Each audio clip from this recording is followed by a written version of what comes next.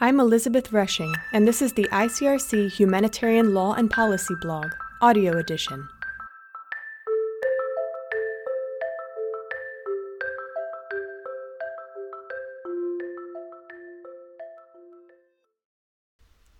Climate change, environment, and humanitarian action in Southeast Asia.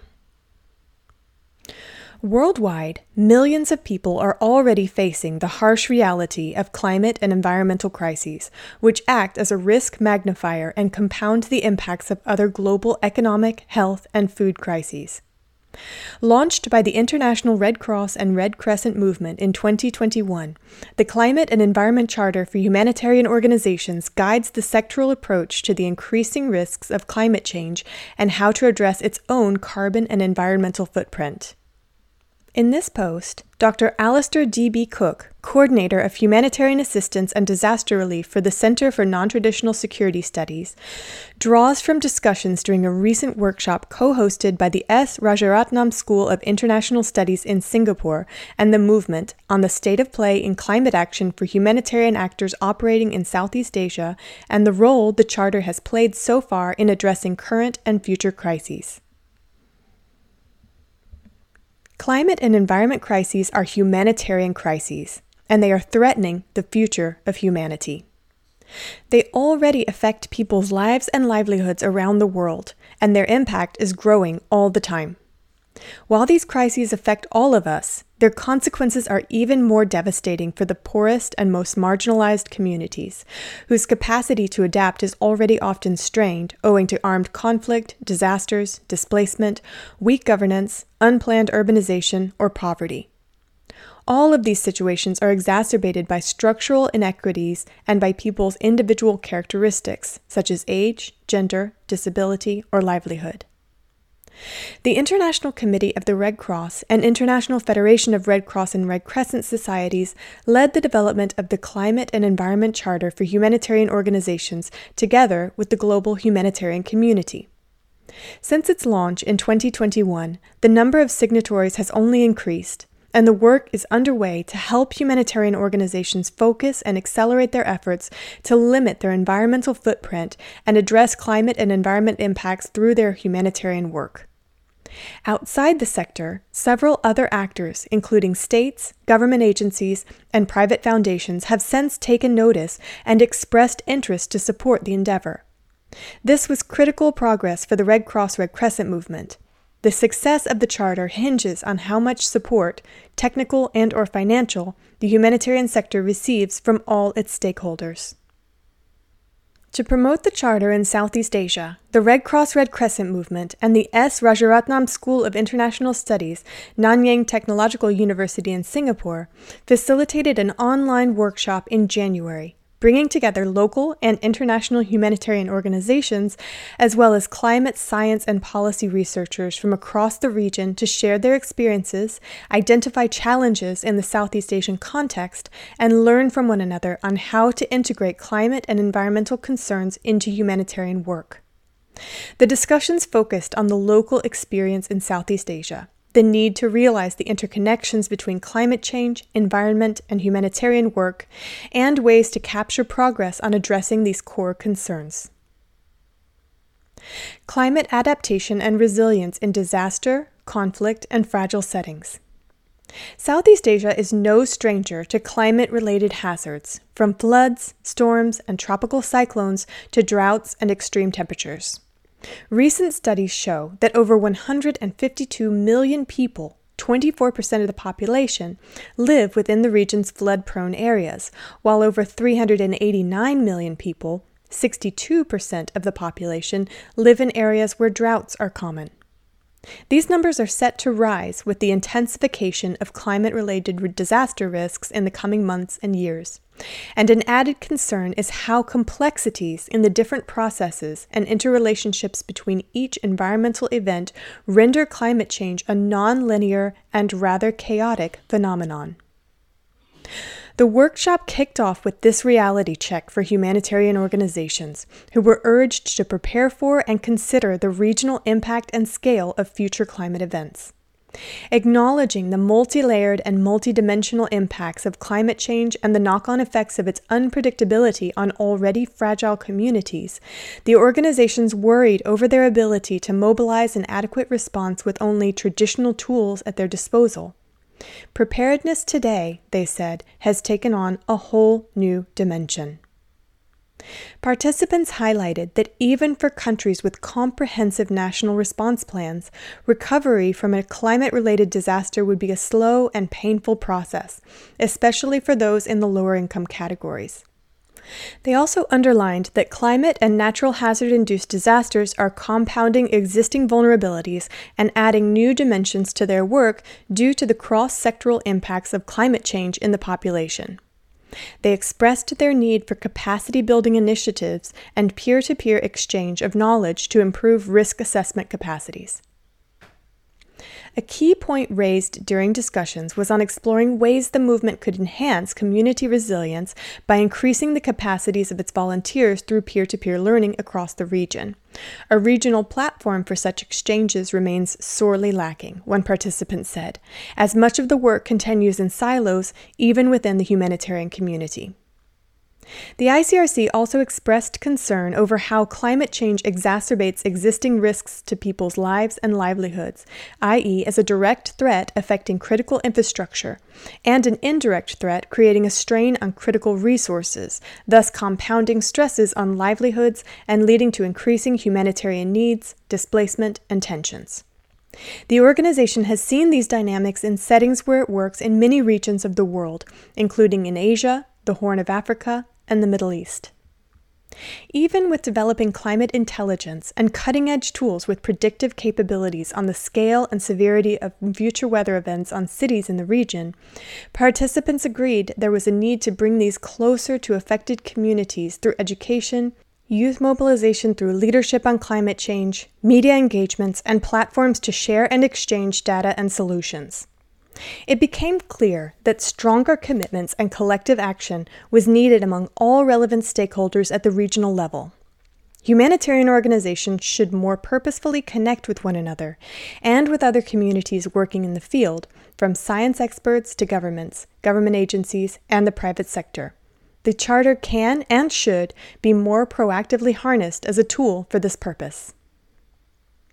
Bridging climate change, environment, and humanitarian action. Overall, there was consensus among participants that the expected and future impacts of climate change and environmental crises are beyond the capacity of a single agency. This is not only due to the magnitude of the challenges, but also because of its cross-sectoral implications, i.e. health, migration, livelihoods, and because the impacts of environmental crises affect the provision of key ecosystem services that support lives and livelihoods. Therefore, a first reflection of the discussion was that humanitarian organizations must work in partnerships not only among themselves, but scale up and complement their operations, working in collaboration with environmental organizations and development agencies. This underlines the importance of widely adopting Commitment 5 of the Charter on enhancing cooperation across the humanitarian system. A second reflection underscored that the Charter makes explicit that mitigation is also the role of humanitarian agencies, but that they have limited experience in that matter. Capacity building and exchange of successful experience is extremely needed.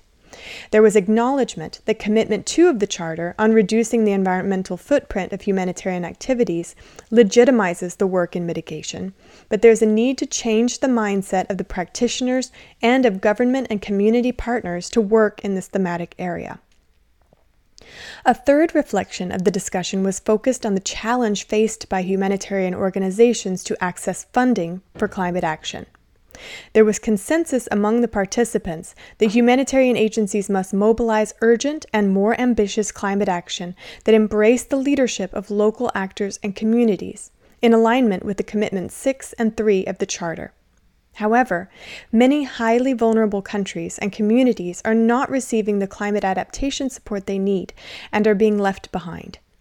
For example, only an estimated 10% of funding is granted at the local level, as donors instead favor large-scale national infrastructure projects that risk missing the mark for local communities. There was a general agreement on the need for increasing the capacity of humanitarian organizations to access climate finance in a predictable way, following a programmatic approach taking into consideration not only the need of the countries and communities, but also the absorptive capacity of humanitarian agencies. In this regard, there are some examples of humanitarian agencies mobilizing funds from multiple sources for scaling up locally led adaptation work, including the IFRC's Global Climate Resilience Platform, expected to mobilize 1 billion Swiss francs over 5 years to support 500 million people in 100 countries. Standards and target setting in new climate reality. The Climate Charter has taken on two mutually reinforcing roles in the humanitarian sector. For some organizations, the Charter is a public commitment to the integration of climate and environmental impacts that have already taken place in the work they do. Médecins Sans Frontières have committed to sustainability across their projects in 70 countries and pledged to reduce their emissions by at least 50% compared to 2019 levels by 2030.